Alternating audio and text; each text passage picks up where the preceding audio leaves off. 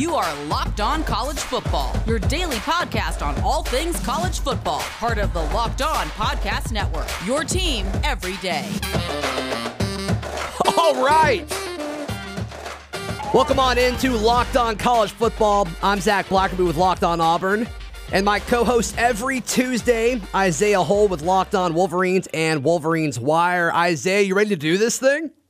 Fired up, bro. Fired up. I can't wait, man. We got some college football to talk about. Yes. It might not be the college football I'm accustomed to. It is not the stuff that you're going to be all hyped up for in 2 weeks, but we still got it. Right. I'm excited. Yeah. It's funny. Before SEC starts, down here in the heart of it in Auburn, it's, I'll take BYU on a Monday night. I'll take it. I don't know if Navy necessarily showed up last night, but BYU certainly did.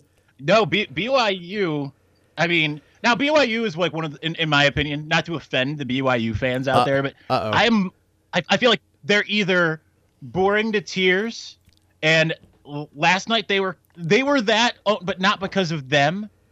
It was all because Navy didn't show up, or they're super exciting.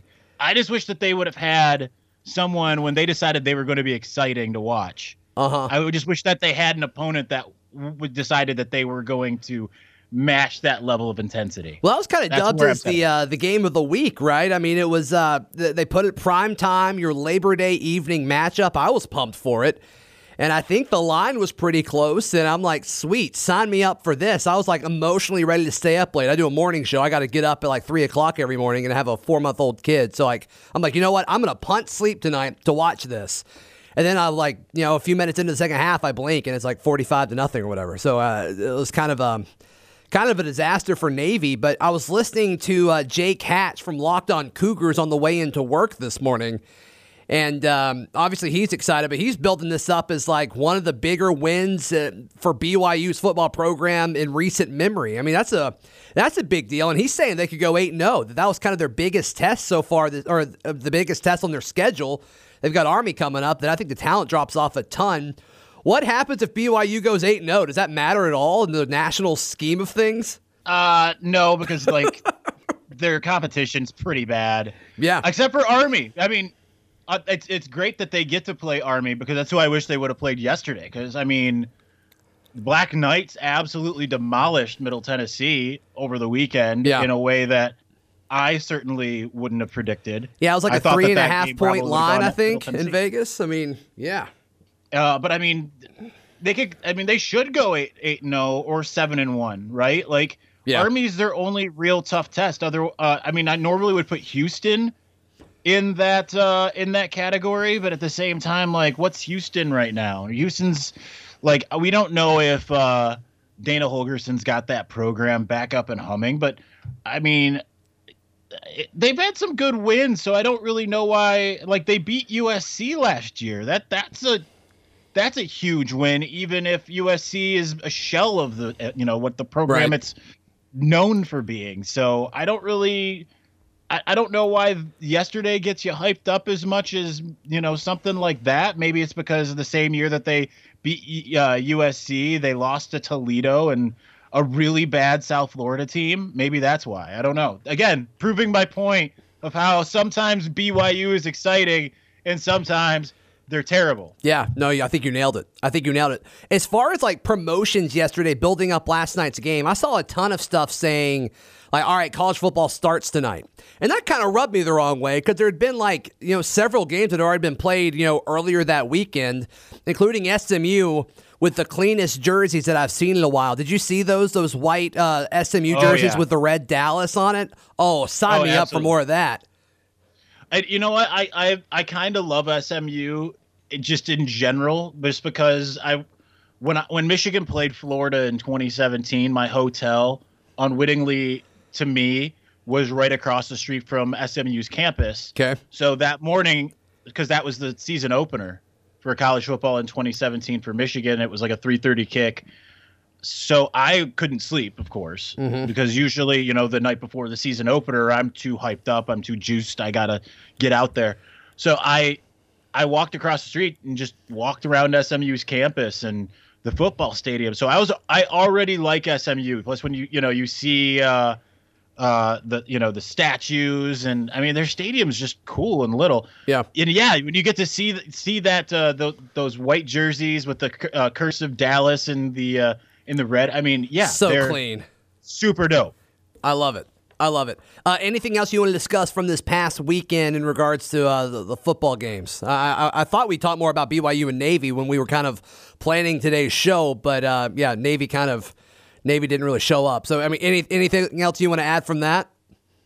I mean, the only other thing that I kind of really have is that SMU Texas State game is surprising in the sense, yes, SMU won. Yeah. But by a touchdown against Texas State? Well, I with Shane Buechele still leading the charge? Right. What happened? They did not want to win that game. They fumbled on the inch going in, and then they turned it over, and they had a bad punt. I mean, they did not want to win that game, but props to them for kind of staying true and figuring out a way to do it. But, yeah, they did not want to win that game because they had every chance in the world to go up 2 or 3 touchdowns in the fourth quarter. They just didn't do it. They just let them hang around. So I watched the first 3 quarters, so I didn't even watch the fourth, but I was just like, I tweeted during the game and saying hey, SMU and Texas State, you do understand that, you guys your seasons have started. Mm-hmm. You could actually go ahead and play football now because it was a messy affair to begin. I mean, I guess we're going to see some of that, because Navy didn't do any kind of tackling or anything like that in the preseason because of the pandemic, and it shows that they defensively, which Herbstreit kept on mentioning through what I watched of the game, early on being this is normally a really stout defensive front for Navy, and they just couldn't bring anybody down. So I'm curious to see what happens when we get the Power 5 this week. See if hopefully we get something that looks a little less week 0-y, because that's, I think, kind of what we got so far. So I'm excited to see some of these bigger games. I'm excited for Clemson, just to see Clemson, right? That has me super fired up. Yeah, give me my dose of Trevor Lawrence, please and thank you. Some other news happening. This happened yesterday. Oregon's Penei Sewell opting out. Of course, 2019's Outland Trophy winner, and he's ranked as the 2nd overall prospect according to most places. It's Trevor, and then it's Sewell. Is this relevant at all? I mean, the Pac-12 seems the least likely to play of all of the Power 5 conferences. I mean, so odds are he wasn't going to play anyway, but is this relevant in your mind at all? I mean, yeah. Not. Okay. I mean, you have a point that they weren't going to, that they're the least likely to play. But they just, got the whole testing deal going. I mean, they're trying to align with the Big Ten. I don't know what to make of a lot of the Big Ten rumors. I trust Dan Patrick and not random internet user. Oh, but come on. But so I don't know if they're actually going to be able to align with the Big Ten, but I feel like they're going to go eventually. And to me, because the Pac-12 tends to be the somewhat forgotten conference, right? I feel like they need all the firepower they can get, because who's really exciting you in the Pac-12? Oregon's literally pretty much it as far as national contender at the moment, which I think has been somewhat overhyped personally anyway. Yeah, they try to pitch us Washington every few years. I'm like, get out of here. Get out of here with that. But, then USC's like you said, they've been a shell of themselves for the last few seasons. So it's just like, what are you giving me, Pac-12? USC is what Michigan tends to be, except for they even more underperformed than Michigan has, right? Because they've been going through the stretch about as long as Michigan, and every time that they seemingly they have a big win like they did in week 4 last year against Utah when no one saw that coming. That was great because I was out with I was having dinner with the Fox execs, the people who literally run Fox Sports. Is that a flex? Are you flexing right now? I'm flexing a little bit. Okay. But I'm intimidated right now, by the way. I hope that's okay. But they were so we were all out to dinner because they were doing the Michigan-Wisconsin game, and they just wanted to kind of meet up with some media that was covering the game. And they're that game was on Fox, I believe. So they were just constantly like, what is going on right now? Yeah. And none of the TVs near us had it on. But that's like it for USC, right? They have like one big game every year that makes you say, there it is. Mm-hmm. They're back. Right. Just Texas is the same way, but Texas is at least, I know they at least play relevant teams. In the Pac-12, like you hope that they play someone in non-conference, but other than that, and like, yeah, Washington was going to play Michigan, Oregon was going to play Ohio State. So there were at least some really interesting games, but man, there's just that conference as a whole.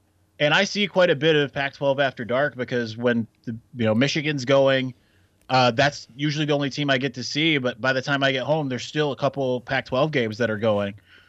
And it just doesn't feel the same. So, yeah, I do think that Penei Sewell not being in it, I mean, that's going to make people feel like even that much more like the Pac-12 is a relevant league. Yeah. No, I agree with you. As far as players that have opted out, is there a player that's opted out that you're like, man, I really wish I could have seen him play another season? For me, it's Jamar Chase. I mean, I loved what LSU did last year. That offense was so fun. I mean, they were able to score at will pretty much against every team except for one last year. And Chase was a big part of that. Obviously, Burrow and some other guys were a big part of that. But Chase was a stud. As an underclassman last season, he was a freak, and I think he was ready to pop regardless of who his quarterback was. So a lot of mock drafts have him, as a top 15 guy, and you always kind of want to see those guys catch as many passes as possible. So I am going to miss him a ton. Is there a guy that's opted out that you're like, man, I wish I could have seen him a little bit more? I mean, aside from Jamar Chase, which, yeah, that one was disappointing, of course. I think I'll go staying in the Big Ten since that's my region. Micah Parsons from Penn State. I mean, stud. Widely regarded as the top linebacker in the country, according to a lot of those advanced stats gurus out there. And, playing at linebacker, a guy that a lot of people thought was going to go to Ohio State and ended up staying home and looked really good in his early going. And this was going to be his defense, right? Because like Yetur Gross-Matos, the other big name on that defense, gone to the draft this last year. Mm-hmm. So I was excited to see what Micah Parsons was going to bring to the table. Was he going to live up to the hype? I mean, a lot of people thought that he not only was going to be maybe the top linebacker in the country, but maybe the top defender in the Big Ten. And now we don't even get to see him whatsoever. So that's a good really answer. Disappointing. That's a good answer. Isaiah, are you a car guy? Sometimes. Well, depending. I watch a lot of Donut on YouTube. Okay, fair enough. Do you know what service makes ordering car parts as easy as possible? I absolutely do because I've used it a ton. RockAuto.com? In my own personal life. That's right, RockAuto.com. What's the most recent thing you've ordered from RockAuto.com? Ooh.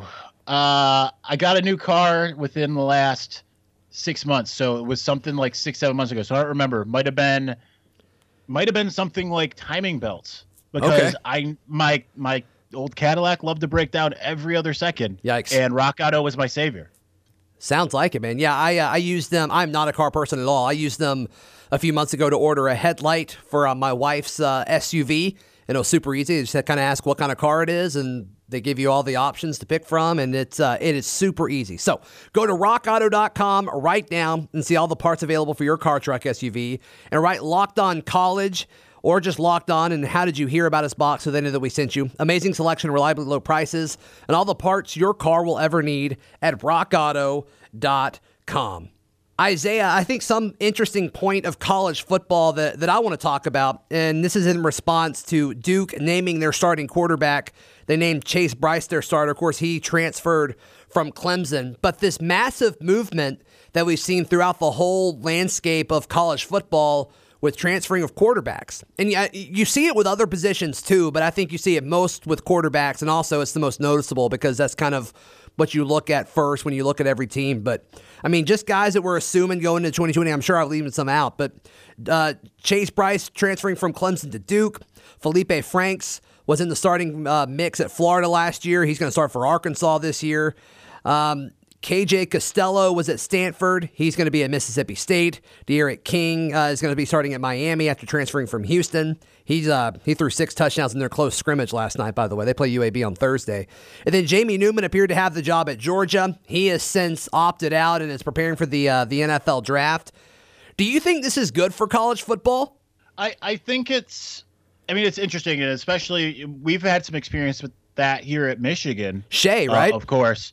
Not just Shea Patterson, but also, John O'Korn, transferred from Houston right when Harbaugh arrived, along with Jake Rudock, who was the starter the first year. There's constantly chatter up here on the local airwaves, usually from rival Michigan State fans, about how Harbaugh can't seem to win with his own quarterback. But so I'm kind of used to it. I say that, that's going to happen, especially because there's only one quarterback position to go around. Mm-hmm. It's not like, multiple offensive line positions and it's usually that you aren't seeing multiple quarterbacks playing in a game. I know it looked like that's where the game as a whole was headed 2018 when you had the Trevor Lawrence, Kelly Bryant deal, or the and I know Chase ended up being a part of that later, or the Tua and Jalen Hurts,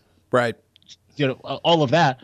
So I think it's just kind of where the game is. I am disappointed in some ways because some of these guys were some of the first ones I covered in college football, like Felipe Franks and KJ Costello, and it seems really weird to me to think of KJ Costello starting for Mississippi State and not at Stanford. It's weird. I mean, Felipe Franks not at Arkansas. I think we're seeing bigger, more established names starting to transfer in the last couple of years, like Jalen Hurts to Oklahoma, like Kelly Bryant to Mizzou. That's different to me. It's not just like Shea Patterson he started a year and a quarter at Ole Miss, but he wasn't necessarily like a big household name yet, right, whereas some of these other guys are. So I'd like to see guys duke it out, but at the same time, you have to understand that that's the only way that some of these guys are going to be able to carry on with their college careers, because if they can't win the job at the one place, they have to be able to go somewhere else and find that opportunity. So I think it kind of raises the playing field overall, right? Yeah. And I think you. Sorry to cut you off, man, but I mean you're naming a lot of schools, but I think as far as the top 10% of college football, it doesn't seem to be affecting those schools that much. I mean, maybe folks are leaving Clemson or folks are leaving Alabama. Jalen Hurts going to Oklahoma is the biggest one I can think of as far as affecting the national landscape of college football. Do you think it's going to become even more normal, even for the top schools, over the next few seasons?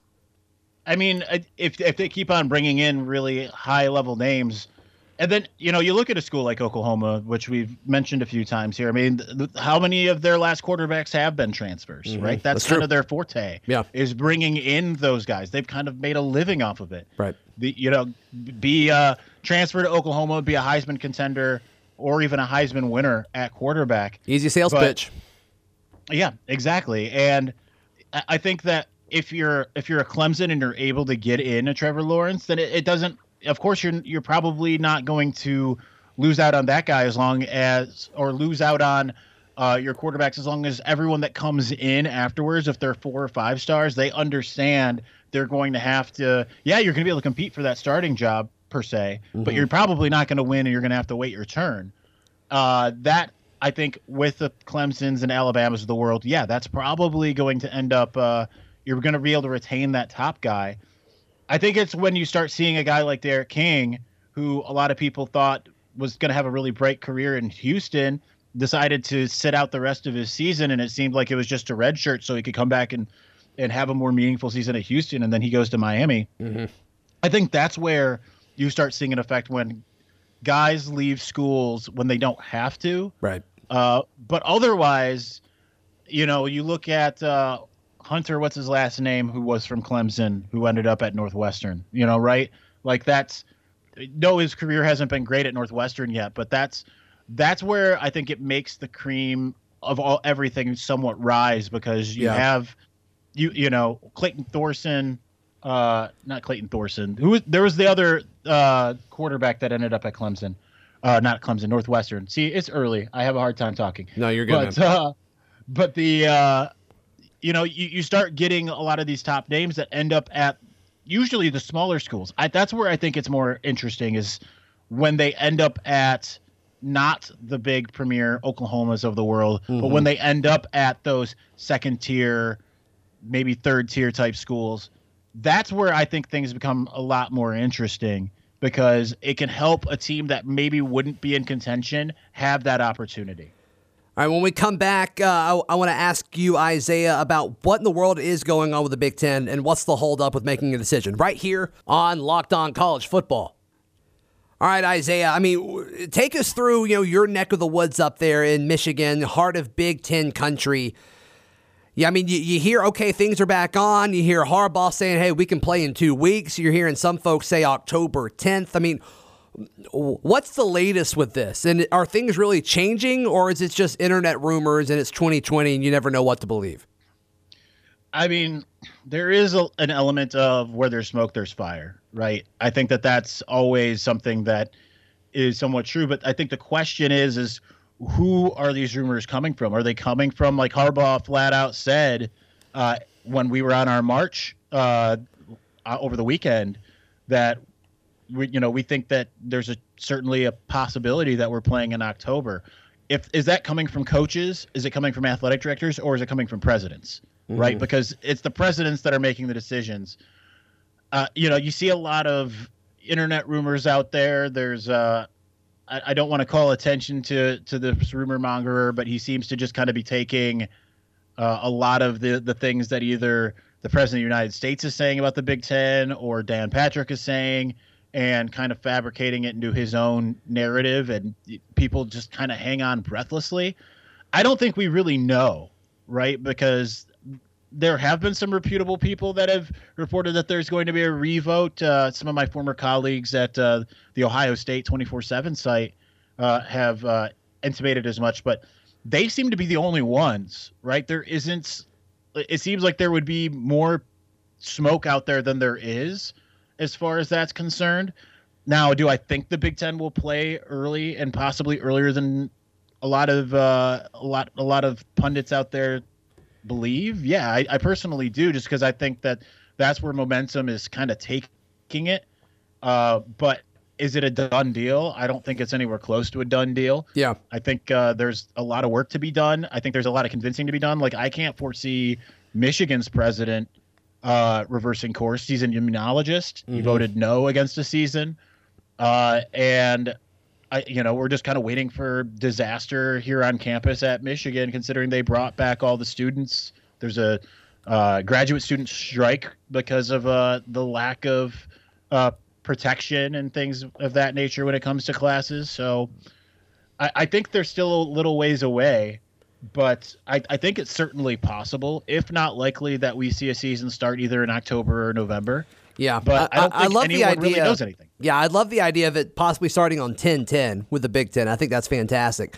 The SEC people, there's a lot of folks around the SEC. There was a movement, it was really kind of peaked last week on Twitter, but wanting to call the SEC's 10-game conference schedule the Big Ten. How much would that make Big Ten people upset? I mean, if they want to try to give the Big Ten free advertising in the sense of calling themselves the Big Ten, because no one's going to think, oh yeah, the SEC's the Big Ten. No, I mean, that's not. I understand that's the schedule, but The Big Ten is the Big Ten. Like, Ohio State and Michigan are premier, and Penn State are premier teams in college football, no matter how you slice it. I know the SEC has a really high reputation for itself, and deservedly so, because I mean, there's 6 or 7 teams in the SEC that it seems any given year could be elite. Right. The Big Ten really has 4, maybe 5 on a given year that could be in that conversation. Are you putting Wisconsin in there? Is that the 4th team? Yeah, I threw Wisconsin in there. Gotcha. That was nice of you. I mean, sometimes there's another school here and there. You got to watch out for.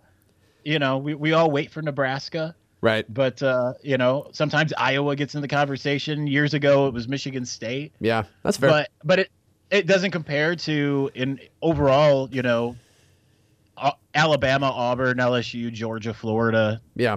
Like that. And then, every now and again, you could get a South Carolina rise up. Ole Miss or Mississippi State gets to, Ole Miss had a couple years there beating Alabama where it just seemed like that's what they did. So yeah, that was awesome. I mean, one of the things that I think is like it's the SEC. You don't need some kind of slight against the Big Ten to kind of make yourself feel good. You should feel good by the fact that you're playing football and you're the SEC. You're the unquestioned top dog in all of college football. Right. So I would just stick to what you've been doing because you don't need that fodder, that those type of little jabs at the Big Ten, because right now the Big Ten's down because they're not playing. Yeah. No, I feel you, man. I was just curious to get your thoughts on that. Isaiah, this is fun. I look forward to doing this every Tuesday here on Locked On College Football. Where can people find you and hear you, bud? They can find me on Wolverines Wire through USA Today Sports Media Group or Locked On Wolverines. So you can find that Locked On Wolverines on anywhere you get your podcasts. Fantastic. And, yeah. Fantastic. I'm on Twitter at @ZBlackerby, and you can follow me or listen to me on Locked On Auburn every single day, like Isaiah said, wherever you get your podcasts. So more folks with Locked On College will have you tomorrow. We will have you next Tuesday. This has been Locked On College Football. You are Locked On College Football, your daily podcast on all things college football. Part of the Locked On Podcast Network, your team every day.